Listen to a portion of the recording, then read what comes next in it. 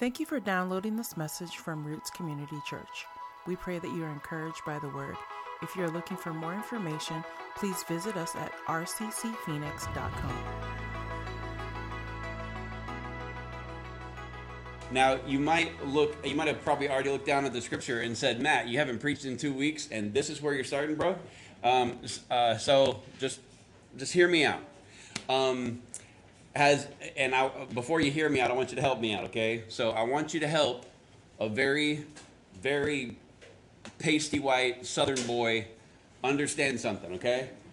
If I say the phrase, slow your roll, what does that mean? Anybody want to tell me? Calm down. Calm down, okay? Chill out. Okay, cool. Calm down, chill out. That's a good one. Anybody else got another definition, or does that pretty much grab it? What? Take a breather? Okay, cool. That's it. Slow your... Okay. So, the title of the message tonight is Slow Your Roll, Know Your Roll. Now, the slow your roll part is take a breather. Like, it's all take a deep breath. Thank you, Ross. You know, if you're a person who does the earlobe thing, I don't even know if that's a real thing. I saw it on a movie once. People are like, calm down or whatever. Do that because this particular passage of Scripture is one of the ones that are kind of say the same thing here that can trigger a lot of people, especially in our culture, because everyone is screaming about the oppressive patriarchy that is America, and all that kind of stuff. And I'm not saying there's not elements of that hasn't existed in our country before. It obviously has.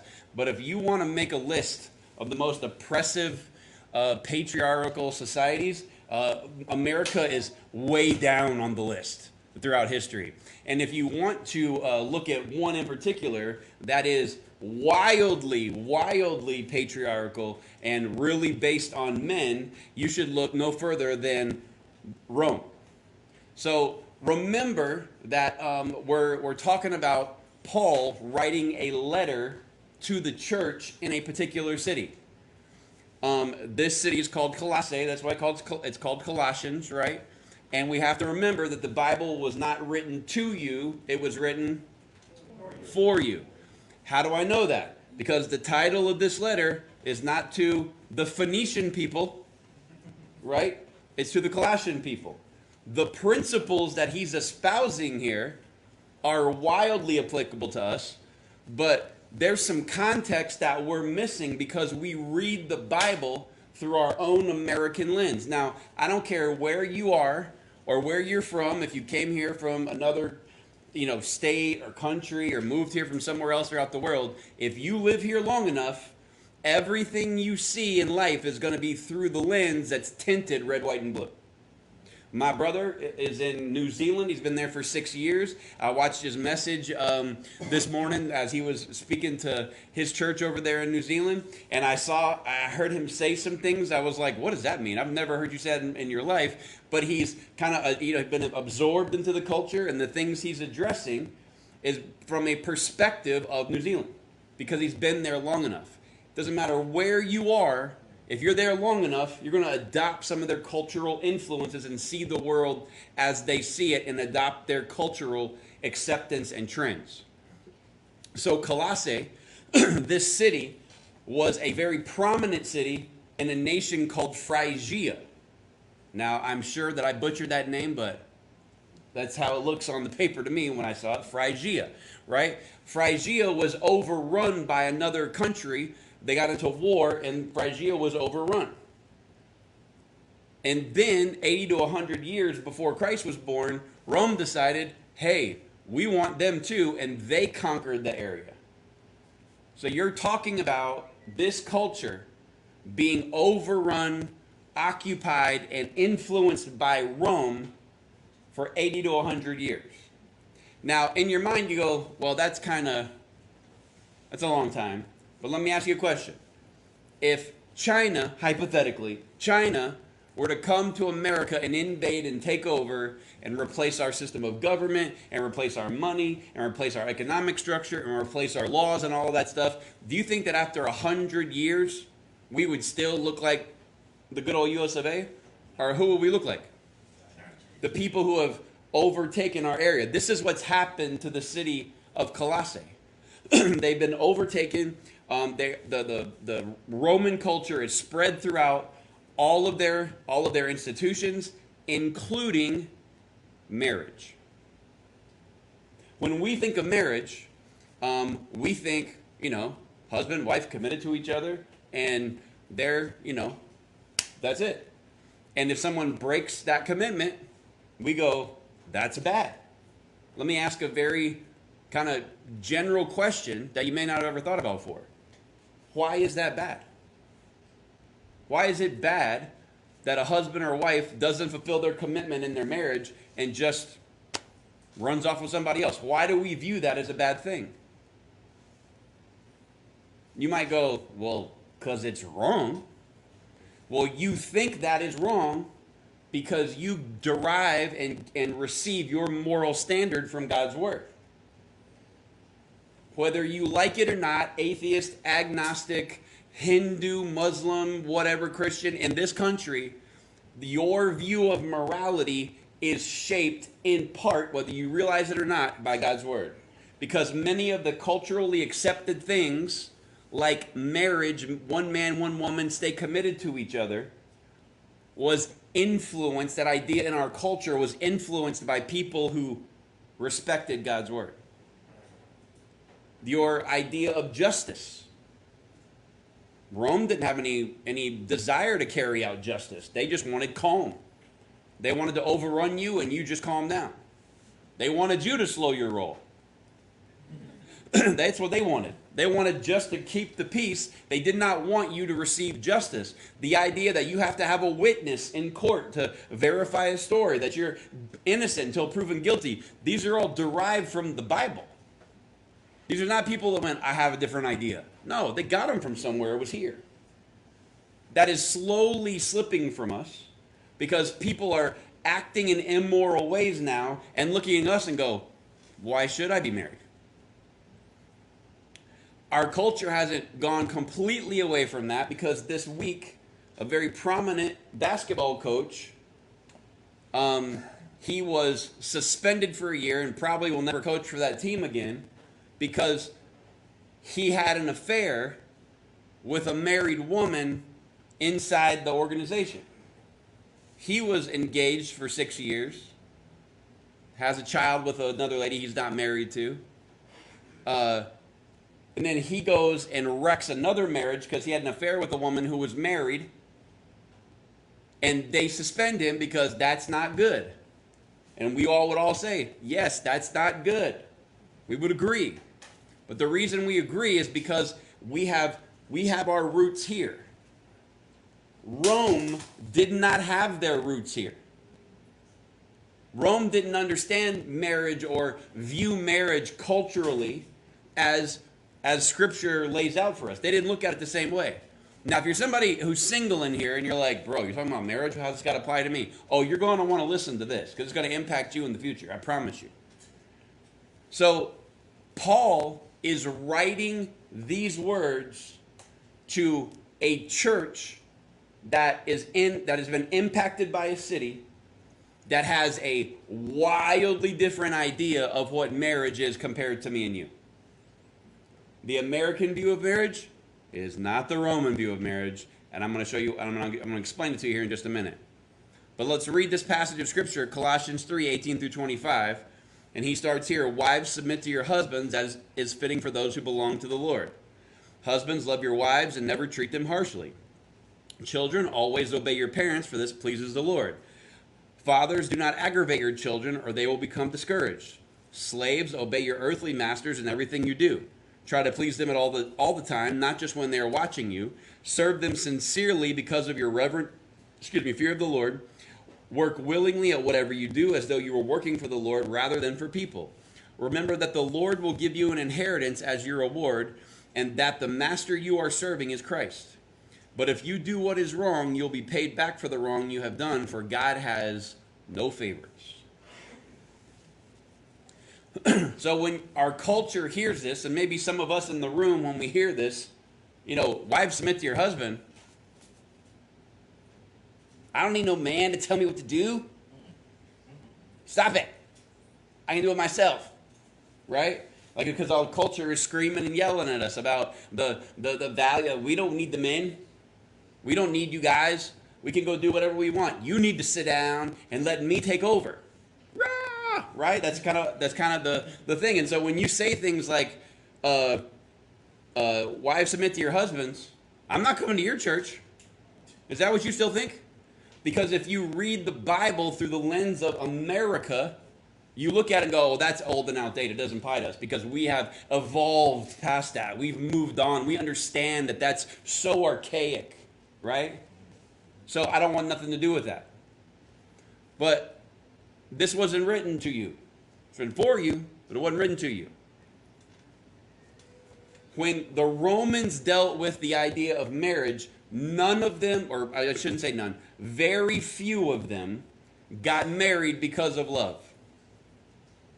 The Hallmark Channel that every man in here is about to pay the monthly subscription fee for his wife for the end of the year from now throughout the holidays because you want to see the nerdy high school guy who took off his glasses and the buck-toothed girl who grew into her teeth from her hometown, you know, like they somehow come back for a holiday or someone is sick and they get hooked up and married and they kiss right at the right time when the Christmas tree lights and the snow begins to gently fall and then everyone holds hands and wallops through the tulips on the way home as they make snow angels and they never get wet from the snow. It's awesome.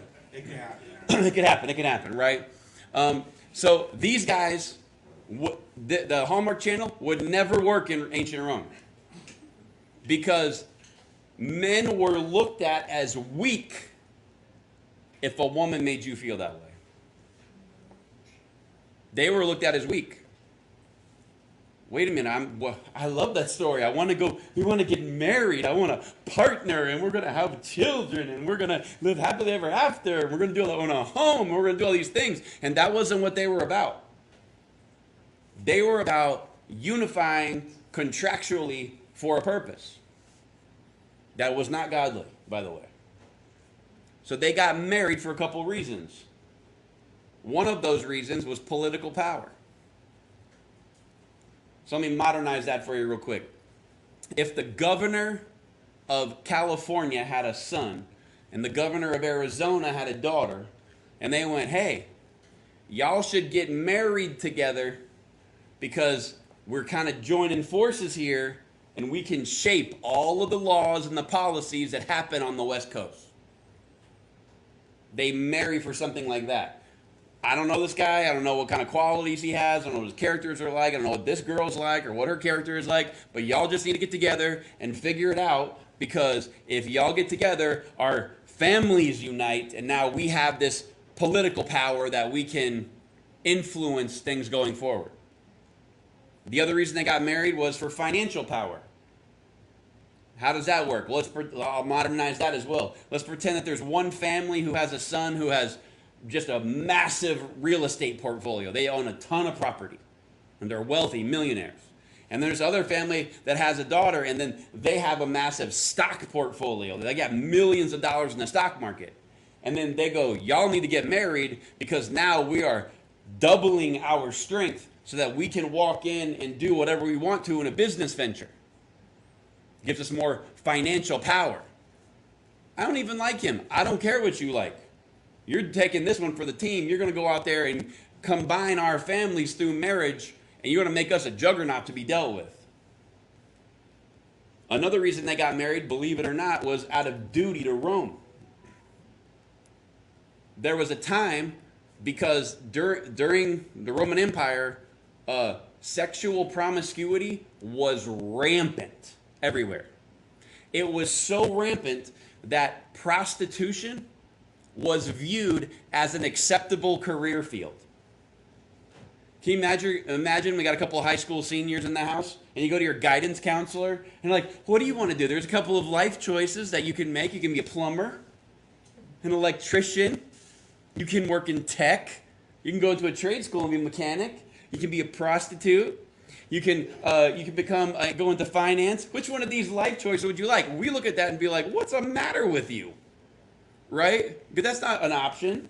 But to them, it was a viable job that everyone just understood. Oh, that's a prostitute. because everything was hyper sexualized. Everything. You think our culture is bad? Oh, no. This is bad because it's going down the wrong way. But in Rome, oh, it was just far worse than we could imagine. It's terrible. So these guys were so promiscuous and had so much access, should I say, to I'll keep it PG, intimacy with another person. They had so much access to that. Why get married? We look at it and we're telling people, hey, don't do that until you get married. You know what I mean? Like, how many memes are there in the world that joke about Christian people on their wedding night? You know, like, what is that? You know what I mean? Like, they don't know, because you're supposed to not really engage in that first, and we understand that's kind of what the goal is. These guys were like, what do you mean? I figured all this out when I was a teenager. Because why? Because I have participated in all this for a very long time, because it's just wildly available out there. Because of that, the Roman population began to decrease. And one of the emperors stepped in and said, if you are a man over the age of 20, it's legally required for you to get married. So let's pretend real quick that Rashad here, he's 20, and the law comes out and is like, bro, you got to be hitched by Thanksgiving.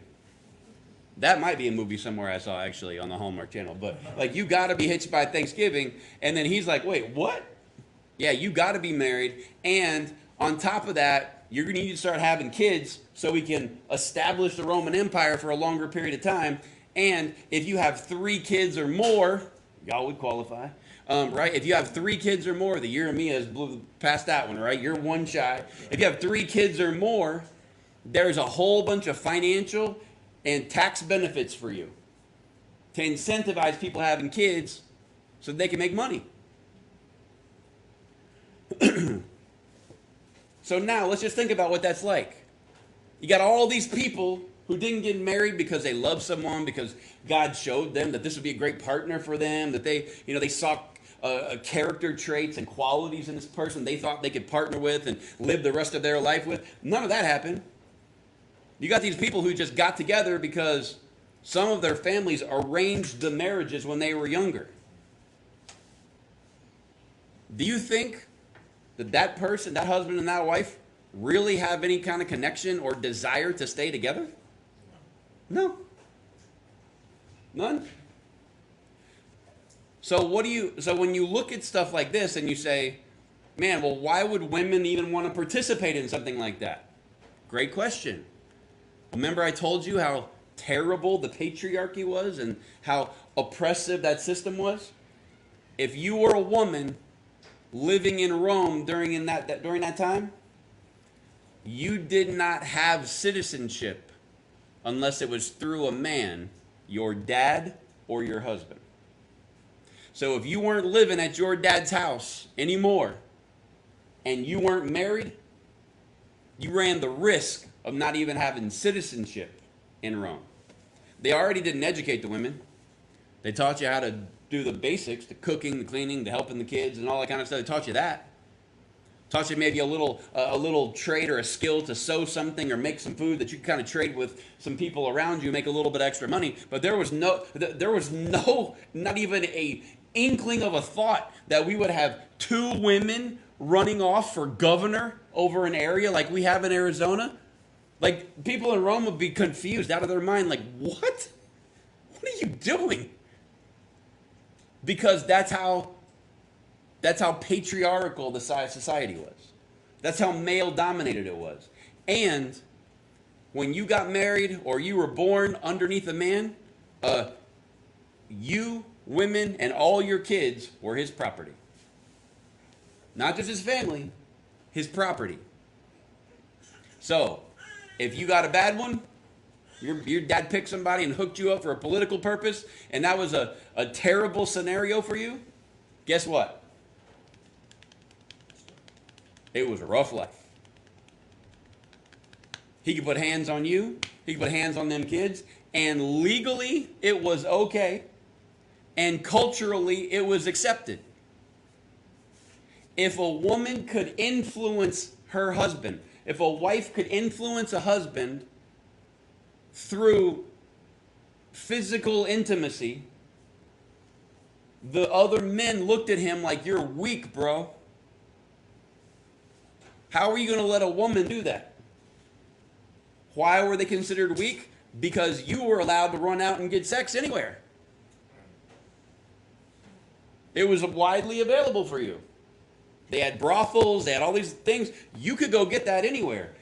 And one of the in my study, one of the things I read was that the husbands rarely saw the wife without clothes. Rarely. Because it was just like this formal arrangement. He didn't need her for that. Because he could go get it wherever he wanted. And then guess what she did? Went and got it wherever she wanted to. Can you see the crazy dynamic that's at play here? That this person and this person are married, but you know they hate each other, and this single guy over here is engaged to this person, but he really's got the hots for this lady who's married to this guy, and so they sneak off together because he doesn't really want to be with her. He wants to be with this other lady, and so this person's with this person, that person with that person. The body counts are just piling up. It is you talk about drama. Like drama for your mama, right? Like this is all the drama you want and then some. You can't write television shows that would piece together the level of drama that they're dealing with in Rome. It is wild. It is crazy. Then you had 3 different types of marriages. You just didn't go, I want to get married. You said, how do you want to get married? I can't pronounce these words because I'm not Italian, so I'm just going to call them type 1, 2, and 3, okay? So in the first type of marriage, it was an elaborate religious ceremony with 10 witnesses. You had to have a certain religious leader there, you had to have a certain political leader there, and only the children of people who got married in this religious institution could do that again. Let me explain it to you. Let's say that let's say you're engaged to someone, and you decide, Matt, I want to get married at the church. I want you to come do the wedding. It's going to be a great celebration. I'm going to invite my family. And we'd be like, today we'd be like, it's awesome. But in Rome, they went, did your parents get married in the church? No, they got married at a golf course. They got married at the courthouse. They got married at the park somewhere down the street. They had their ceremony there. Oh, then you can't do this because they didn't do it. Very exclusive. Can you imagine telling people, no, you can't get married in the church because your parents didn't get married in the church? That was one type of the marriage.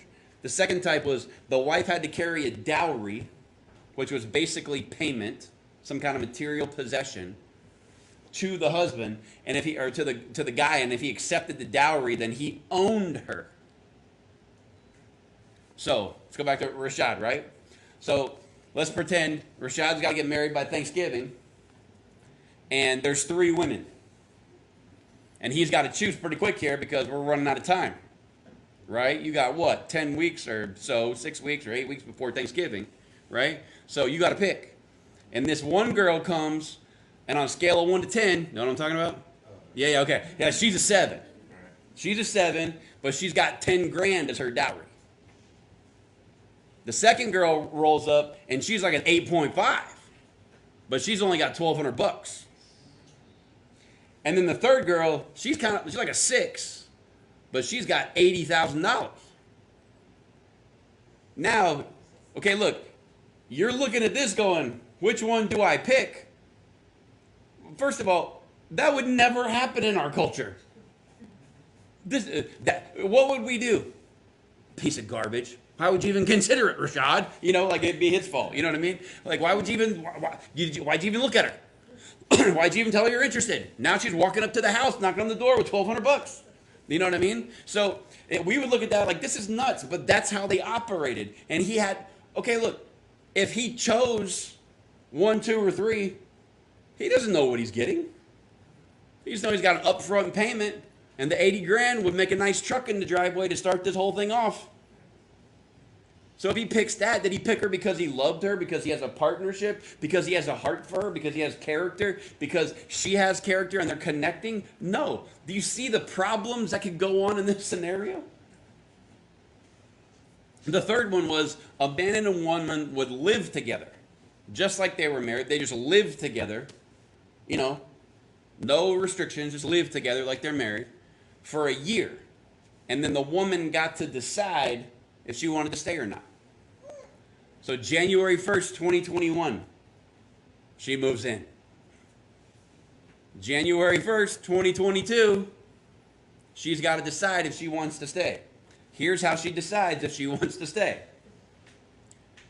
She comes back on the next day, on January 2nd. She shows up. If on January 2nd, she didn't show up and she stayed away for 3 nights and went back to her dad's house, that was her way of kind of indirectly telling you, you're not the one for me. This year has been enough for me. Talk about being ghosted. Right? Like, there's no GPS, no text, no phone call. I don't know if she's, in a hospital. She got hit by a camel crossing the street or something, Like, I don't know what happened. But she just doesn't show up, and I guess I got the message. So, you're talking about a culture that is so wildly different when it comes to the idea of marriage. Oh, and here's a fun one. If your dad, so ladies, if your dad, after like a year or so, he sees how the husband that you've been given to is treating you and he don't like it, since he's a man, he can step in and tell you you're divorced. You're divorcing him, you come back home with me. And you go, well, great. The man stuck up for his daughter. Or maybe he found a better option. Maybe the governor of California got reelected and the governor of Arizona didn't. He said, I don't want you to be connected to Arizona no more. There's oil money in Texas. And that guy's got a daughter. So y'all are divorced, and now I'm going to swap you out for this one because it's better for my political and financial power. All of these sorts of things were going on. I don't know about you. That sounds like chaos.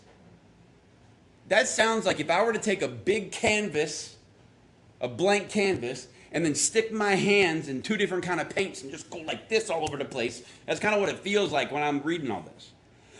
And then you put your hand in 2 different other kind of paints and you start going like this, and it's just chaos everywhere, right? It's just chaos. More paint, more scribble, more paint, more scribble. It's just chaos. This person's with that person. This one's cheating on this one. This one doesn't like this person. This one wants to divorce her husband, but her dad died and doesn't want to lose her citizenship, so she has to stay. And on and on and on, the onion peels back, and it is this gross, immoral, crazy culture around marriage, which is very, very small, very low regard, and a whole bunch of sex going on. I don't know about you. I'm not one of those people who likes drama. Like, I don't know if it happened after I got saved or something, but I'm just like, I'm worn out when the story starts. Like, oh, God. Well, somebody said, and then they said, and then she said, and then I said, and I'm like, I can't even, I don't know, I'm tired already, I'm tired, you know what I mean? Like, I don't like the drama. This wears me out. Just studying it, I was like, I'm an overthinker already, so I had, what about this scenario? What about this scenario? What about this scenario? Oh my gosh, what would that mean for this person? You know what I mean? It would just be this wild, chaotic, sporadic mess. The other part that's terrible is that the man, since he owned his wife and children, there was no regard for how he treated them. If he had a bad day at work and came home and physically took it out on the kid, He had the legal right to do so. We were like, get out of there, CPS, let's call somebody for help, right? You know what I mean? There's none of that in Rome. None of it. You're talking about middle-aged, middle school age kids, elementary school age kids. That guy comes home drunk, bashes all their toys and breaks the windows out of the house or whatever, and slaps his wife or screams at them and tells them all these type of terrible things. He was legally allowed to do it, and culturally it was accepted. Bro, keep your woman in place. How in the world did she just raise her voice? You don't need her. I know you did this for your family, but dude, just leave it alone and go spend the night with this lady. The only right the woman had was to leave. She had the right, one of the very few rights that she had was she could divorce. She could not show back up after a year. She could say this is over. Go tell her dad to say, hey, cut this off. That's the only right that she had, was to divorce, but it was risky. Because what if she got married and a year into the marriage, her dad died? And this guy's getting crazy and abusive to, in their scenario, and she wants to leave, but now she don't have a dad to go back to because he's gone. And she has to be connected through a man to get citizenship.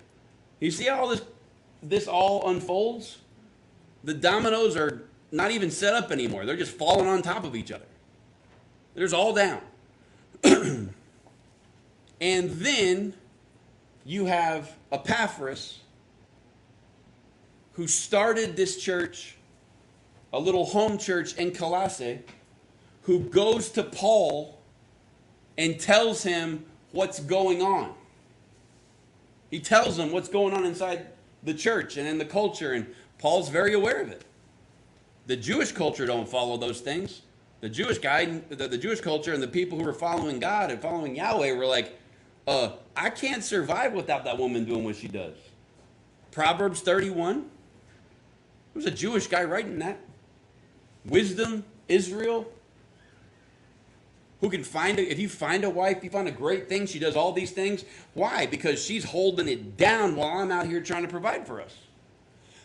He knows the contrast. Paul is very aware of it. He's never been to Colossae, and just by hearing about it goes, I get it.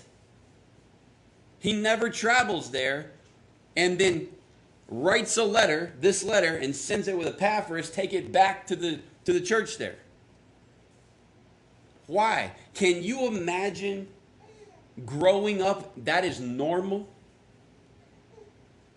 Do you think that a little boy who was raised watching his dad beat and abuse and berate and break things and treat all the people in his life like garbage, you think that guy's going to grow up to be a strapping man of character and integrity? No, he's going to follow the steps of his dad. Train up a child in the way he should go, and when he's old, he'll not depart from it. That principle works outside of the church too. If you train that kid to be a little monster, he's going to grow up to be a little monster. Can you imagine finding all of that acceptable, seeing how women are degraded, how people are weeping because they really love their husband or wife, but they had permission to go out and be promiscuous, and all of the drama, and you can't even keep it straight, and you walk down the street and you don't know if your mom's been with that guy, if your dad's been with that lady, you don't know any of that. Growing up like that, and then in that culture, hearing the gospel and getting saved. And then you get saved and you come out of that culture, or you try to. Can you imagine what that's like? You imagine the utter confusion that they must be in because they move from death to life. They're away from all the craziness, away from all the immorality. The Holy Spirit is inside of them. He's convicting you of your sin, and you see what's going on, and you're like, man, I used to be down with all this, but man, it just feels wrong now. What's going on here? And they're confused. Can you see what that's like for them? Paul writes this letter to them. Now, imagine how countercultural, how revolutionary this idea is when he steps in with everything that you have just heard fresh in your mind. He steps in, and here's the part of the letter. Wives, submit to your husband.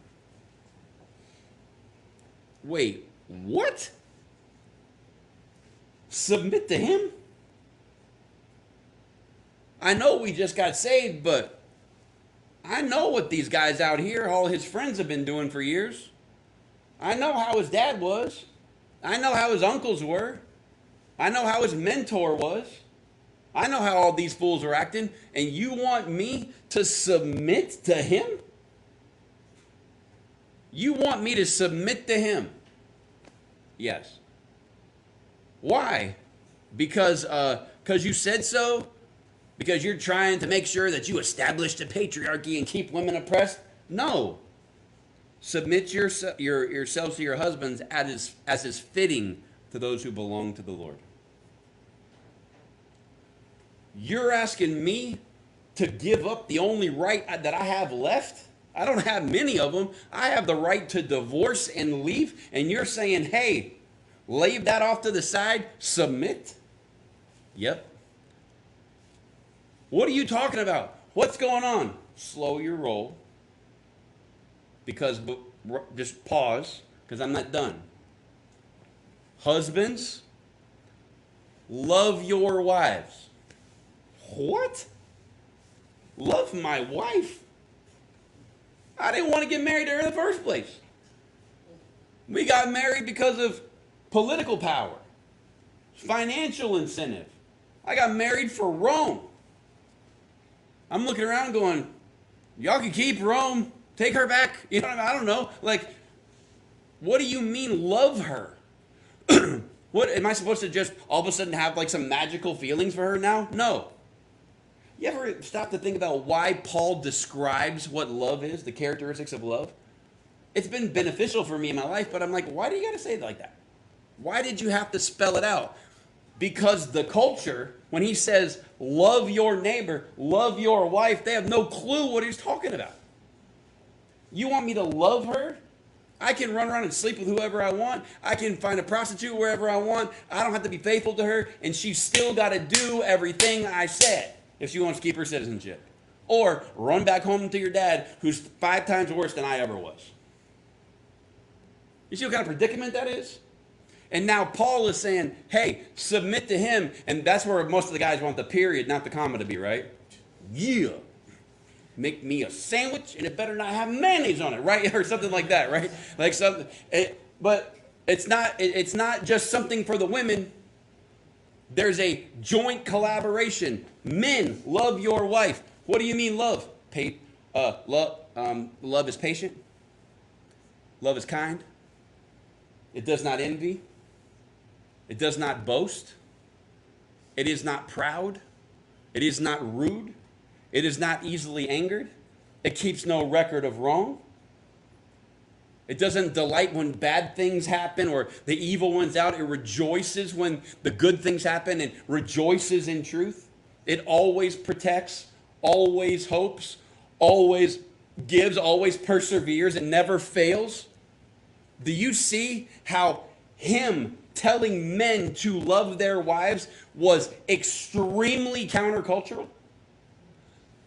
Do you see how much of a change that would have to be if you were raised in that thing of they got to do what I say, when I say, right now? And it's the law. And now this next sentence makes a whole lot more sense to me. Love your wives and don't treat them, or never treat them harshly. In the American lens, we go, be nice. No, that's not what he's saying. Saying you have been given the legal right and the cultural acceptance to treat your wife in so many derogatory ways, but here I am telling you that's not how you're supposed to be.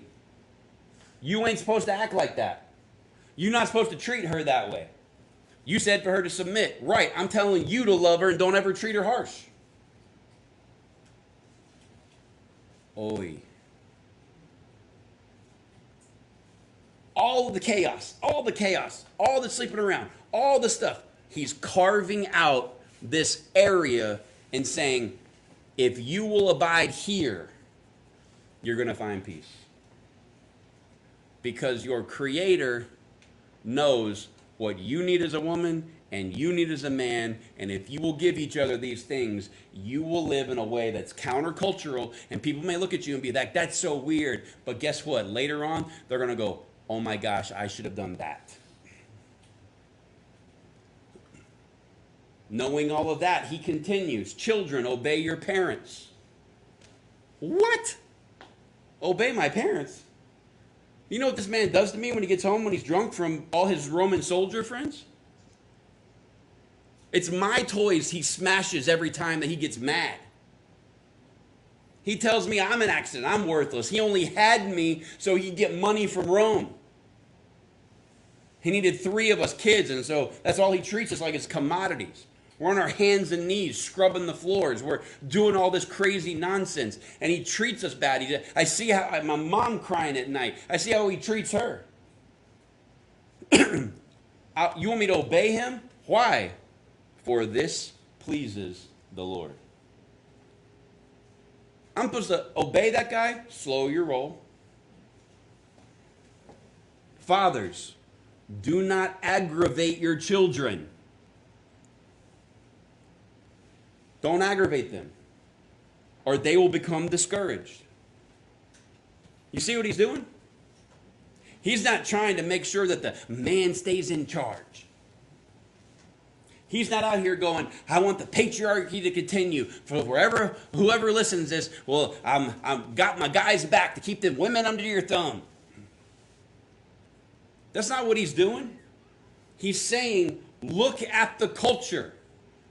Do not follow them in anything, but on the list, don't follow their example of marriage.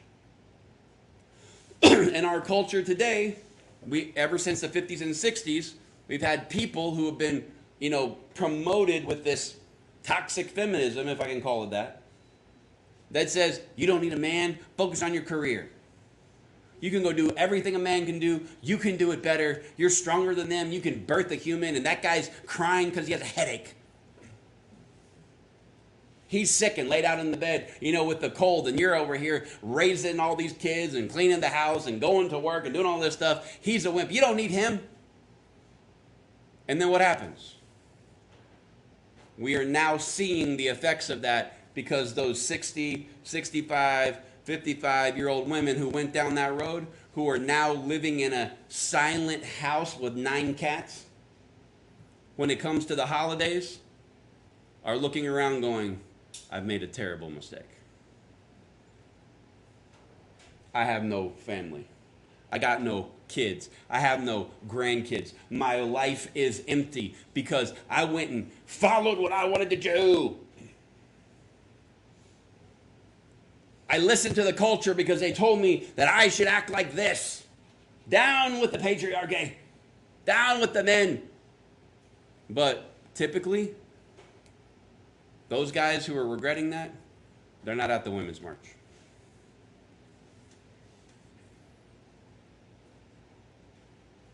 Everybody who is pushing the transgender thing in our culture.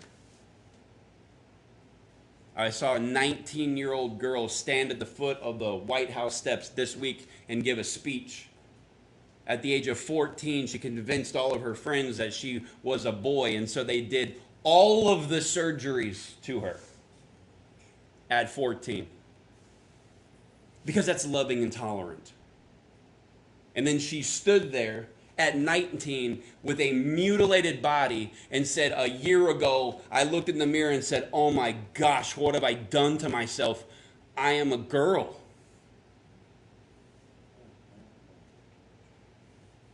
If you follow the lead of the culture long enough, it's going to lead you to a place of ultimate regret. And in this scenario, he's looking at the married folks and saying, hey, I understand that you have been involved in all this craziness when it comes to marriage, but now that you're saved and given your life to Christ, we're cutting a hole out of that canvas. All of that craziness doesn't apply to you. You submit to him, and you, dude, make sure you love her and never be harsh to her. Kids, obey him, and you don't do anything that's going to frustrate them and make them hate you for the rest of your life. And I'm not talking about the typical, 14-year-old hate. You didn't do your homework. Give me your phone. You lose it for 2 days. I hate you. Slam the door. 10 minutes later, when's dinner? You know what I mean? I'm not talking about that. I'm talking about derogatory behavior and words that leave someone crushed, like, I hate that man. That's not how you're supposed to treat them. He doesn't leave this alone either. He writes this to other churches. Ephesians chapter 5. He says it 3 times in the same chapter. Verse 25. Husbands, this means love your wives just as Christ loved the church and he gave up his life for her. So husbands, like Christ loved the church, he died on the cross for them. No, you can't die for the salvation of your family. But everything that Jesus did was focused on reconciling and providing a way for his bride to live with him forever. Everything he did was not self-focused. Everything he did was focused on us as his bride. That's the example that he gives for husbands. Love your wife that way. Let all your attention, all your affection, all your effort, all your provision, all the things that you do be focused first on God, and then second on her and the kids that you had together. Live that way. I'm going to risk it and ask the question to the women that are married in this house. If you knew that the man that you married acted like that, like Christ loved the church, everything was to help you. Everything was to make a better life for you. Everything was to try to protect you. Everything that was done for you with your best interest in mind, your kid's best interest in mind. Every decision, every day he worked, every day he came home, every word that came out of his mouth. If that was the guy, do you have a problem submitting to that guy? No. I haven't seen anybody who honestly answers that question and goes, I still hate him. Right? 3 verses later, Paul says the same thing a different way. Just in case you didn't get that one, let me spell it out for you again, fellas. He knows we're knuckleheads, right? Verse 28, in the same way, husbands ought to love their wives as they love their own bodies. For a man who loves his wife actually shows love for himself. So back to Rashad here, since all his options are on the table before Thanksgiving, right? So let's say he picks one of them. I'm not going to say which one, and you don't have to answer it. He just picked one of them, and we're out celebrating, and it's after Thanksgiving, and it's Turkey Bowl time, right? We're playing football. Better than the Cardinals played today. It was a different story. Sorry. And someone tackles you, and you break your arm. Yeah. You're not watching. You're playing. So you're playing quarterback. Yeah. He's doing his best Kyler Murray impression, but someone comes up behind him and drills him, tackles him, and he breaks his arm. Broken. It's out of place. Disjointed. The bone sticking through the skin. It's a compound fracture. It's ugly, nasty, gross. Are you going to go home and get a cheeseburger? You're going where? The hospital. Because you were not going to endure the pain And you're not going to leave this broken because you need this. That same focus and attention that you would put on that is the same type of attention and focus that's got to be on your wife. I care for her that much. I'm not going to leave it open-ended. Verse 33. Then he comes for the men and the women. So it's not. So we've been taking a bunch of body blows, guys, but the girls get one on this one too, right? Verse 33. So again I say, each man must love his wife as he loves himself, and the wife must respect her husband. Now I realize I'm probably getting the order of the notes out of order, but just walk with me because there's only 3 of them, right? If you talk to behavioral psychologists today, they will tell you that a man and a woman have a list of needs. One of those lists is longer than the other one, but that's another subject for another day, right? So they have a list of needs. At the top of the list for women, the number 1 need is love. The top of the list, the number 1 need for men is respect. Food. Well, that's number 2. Respect, right. Respect. They are discovering, man, if you can just treat your wife with love, she is going to just flourish. And if you can treat your husband with respect, he is going to flourish. And all it took was 1950 years of struggle to figure that out, when we could have just read Paul in Ephesians, love your wife and respect your husband. The longer you go, if you're honest, all of these research on how to interact with other people and relationships and human development will all resolve to God's word. Because it is the truth. The number 1 thing the women desire is love. The number 1 thing the men desire is respect.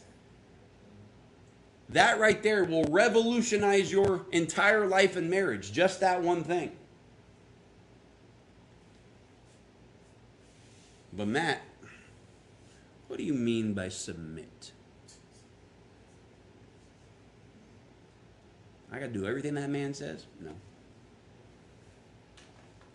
If he walks in today and says, I'm taking all the money for the mortgage and putting it on the Cardinals today against the Rams. And I just got to be like, okay. Nope. What does it mean to submit? Well, in our culture, we do a lot of sports, right? A lot of fighting, MMA. And if someone chokes the other guy out, it's a submission hold.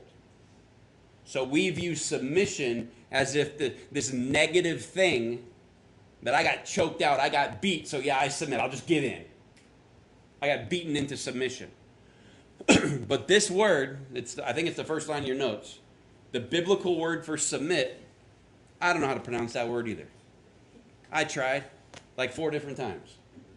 The redneck in me wants to say hupotasso, right? But I know that's wrong, right? Like, so anyway, but just you pronounce it and look it up on Google Translate when you get home, right? But this word might shock you. The definition in that first line there is a voluntary attitude of giving in, cooperating, assuming responsibility, and carrying a burden. So for all you husbands in the room, and I'm sure it's none of y'all, but figuratively speaking, for all the husbands that would ever hear this, you look at your woman and go, submit. How easy is it for you to submit to God? In everything. You struggle with it every day, don't you? There's a war in me that I want to do what I want or do what I want to do what God wants. And it conflicts back and forth. And there's constant fighting inside of you. Sometimes as you grow with the Lord, the battle is very easy. It gets easier maybe for certain struggles for you. But how difficult is it for us to submit to God? And we know that He is all powerful. He created everything. He's over everything. He's sovereign. He knows everything. And it's still hard for us to submit to Him. Slow your roll when it comes to the wife might having a struggle to submit. Show some grace. Because are you acting in the way that He has laid out for men to act? Are you loving her with the description of love that He gave in 1 Corinthians 13? Are you laying down your life for her? Is she the focus of everything that you're doing? Is your family the focus after God? The focus of everything that you're doing is to care for her, to love her, to protect her, to provide for her, and all your kids. And show that openly to the best of your ability. As difficult as that is for you, she's in the same boat with difficulty. Matt, you don't understand. The people I work with, they hang out on the weekends. And they go drinking, and none of them are married, and they make fun of me because I go home and I take care of my kids instead of going out and getting plastered and screaming at the Cardinals or whatever. They make fun of me for that. He is telling you, do not let the culture dictate how you treat your wife or husband. Don't let it dictate your faith. Don't let it dictate your actions. Don't let it dictate what you think is acceptable. Don't let it give you permission to struggle into immorality because, oh, everybody screws up like that. Don't follow it for its moral cues. Ignore the culture, reject it, and follow what God's telling you to do. When He says, fathers, don't aggravate your children. That word aggravate, the last line in your notes, it means to stir up and make bitter. To say things, to do things, to act in a way towards your children that will embitter them to the point where they're like, I can't stand that God. I can't wait to get away from him. That's what He's talking about. So when He looks and says, hey, submit, husbands, love your wives, wives, submit to your husbands, you don't treat her harshly, kids, listen to him, because all of this is because you're doing what I want? No, because these actions are pleasing to the Lord. He's your creator. He designed you. He knows the way for you to succeed. He knows the way for you to flourish. He knows how this is supposed to work. It is you as a man, you as a woman, husband and wife, forever committed to each other, as long as you can biblically follow all the things that He's lined out for you. That is what He's trying to say is the best route for you. Reject the culture. Reject what they say is acceptable. Reject what they say is okay to do. Reject what they say about having a side piece. Reject what they're saying about man, just kill it with it. You're not married yet. Just go out there and have all the fun you want. No. Because all of that is the chaos. All of that is the drama, the stuff that we're trying to get out of. And God says, hey, cut out and find peace. We're going to cut a big hole in this canvas of chaos, and you treat him, and you treat her, and y'all treat the little ones like this, and you will find the peace, the harmony, the grace, the love that He has designed you to operate in. Is this how it works out every time? No. And it breaks God's heart. But this is how he's designed this to work. After seeing all of that and understanding all that, do you think that he's looking at people in America and going, he's an oppressive, patriarchal bigot? You think that's what Paul is? You think he's trying to keep women under the thumb of men? Do you think that's what he's trying to do is, hey dudes, make sure you're the lord of your home and just crush everybody underneath you? You think that's what he's saying here? No. What is he saying? All of this culturally accepted garbage is nonsense. Reject it. Live in a kingdom culture. Not in a kingdom culture that's like a brand. You make t-shirts, kingdom culture.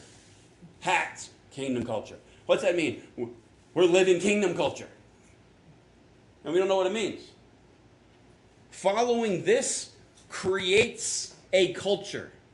Getting around people who believe the same thing as you and are pursuing God the same way according to his word as you, that creates a culture inside of the chaos. And all the people in the chaos are looking at you, and right now they might be laughing at you, but in 3 months they might be going, that looks awful appetizing.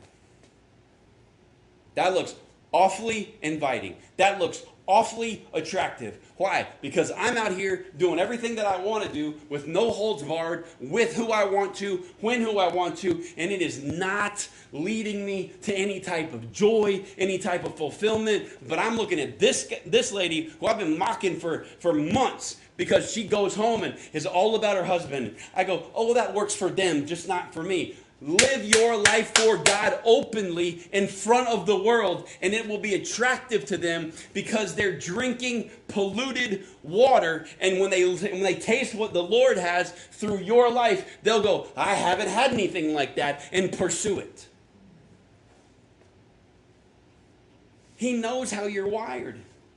He knows how you're made. He knew who you would marry. He knew what your kids would be like. I think he chuckles sometimes when he goes, oh, Wilbur? Yeah, you're going to have fun. Rashad? Oh, yeah, boy, here's a ride for this one. You know what I mean? I think he might chuckle at some of that stuff.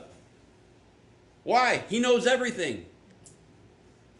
This is not a passage to tell you, do everything that man says and hate him forever. It's not a passage for men. Yeah, you tell them, submit to me, do it exactly what I said. That's not what this is.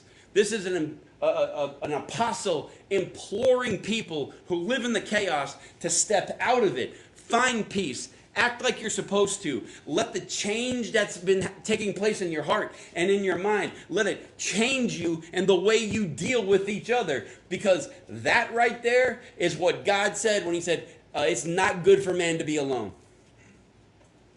One human being, all the animals were living in peace. Couldn't find a companion for him. It's not good that he does this. But our culture promotes, you don't need anybody, just increase your body count, keep going, do whatever you want to do, knock out whoever you want to, forget all your commitments, forget all your infidelity, who cares, immorality, who cares, and then go be by yourself. And have a bunch of cats. It's in a small way what Adam experienced. It ain't good for that to happen to you. And as believers in Christ, he's laying out exactly how we're supposed to treat each other.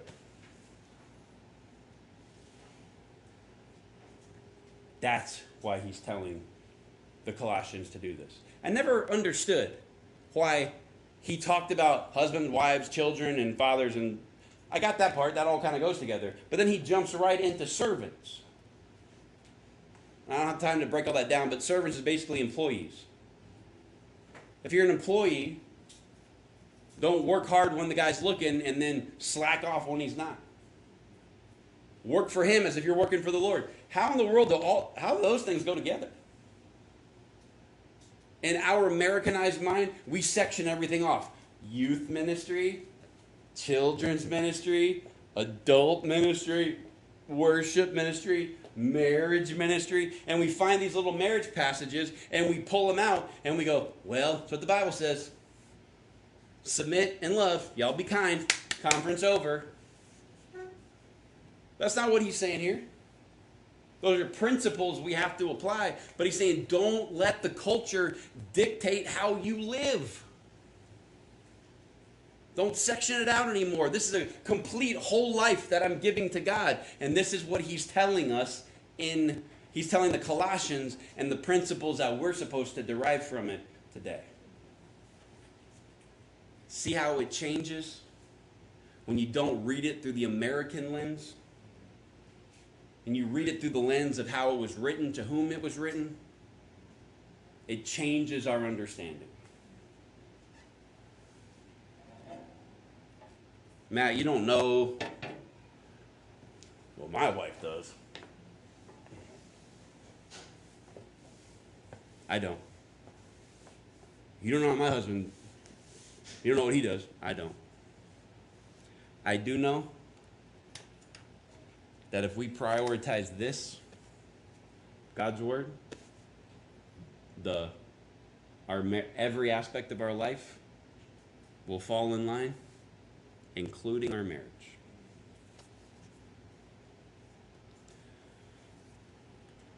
Matt, the situation is complicated. Agreed. It was in Rome. Gosh. Talk about complicated. Talk about a whole bunch of dominoes got to fall. All I know is that doing it God's way is countercultural, but is always best. It's always best. If you are a man in this room, husband or father, who has fallen short in this, join the club. Because if we had time, I would sit all the guys up here and just, if we were honest, it would probably require turning the camera off, but if we're all sitting around here honest and telling each other, we would be like, yeah, I screwed up on that one. Had a bad day and mouthed off to my wife. My kid walked in after I just found out that this horrible thing happened in my family or whatever, and I just was like, get away from me, and I just took it out on them. And when I read that, I'm convicted. You're not alone, but if it convicted you, good. Because we're not supposed to just come here and learn history and learn what Scripture really means and what city was about. All that helps us. We are supposed to be convicted to change. If you sit in this room and be like, dude, me and my wife act like that now, me and my kids act like that, and we're not perfect, but that is exactly how we're living, I applaud you. But my guess is there's been some tense conversations, PG version, that have happened because the love and the harshness, there was a lack of love and a more harshness, or there was no respect and no submission.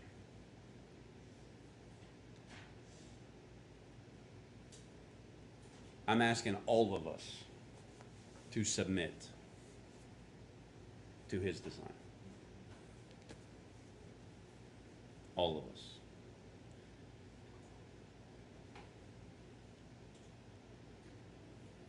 I could keep going, but I feel like everyone understands. I feel like the message has been delivered. It's not my message. I'm communicating to you what the apostle dropped off to a culture that was far worse than ours.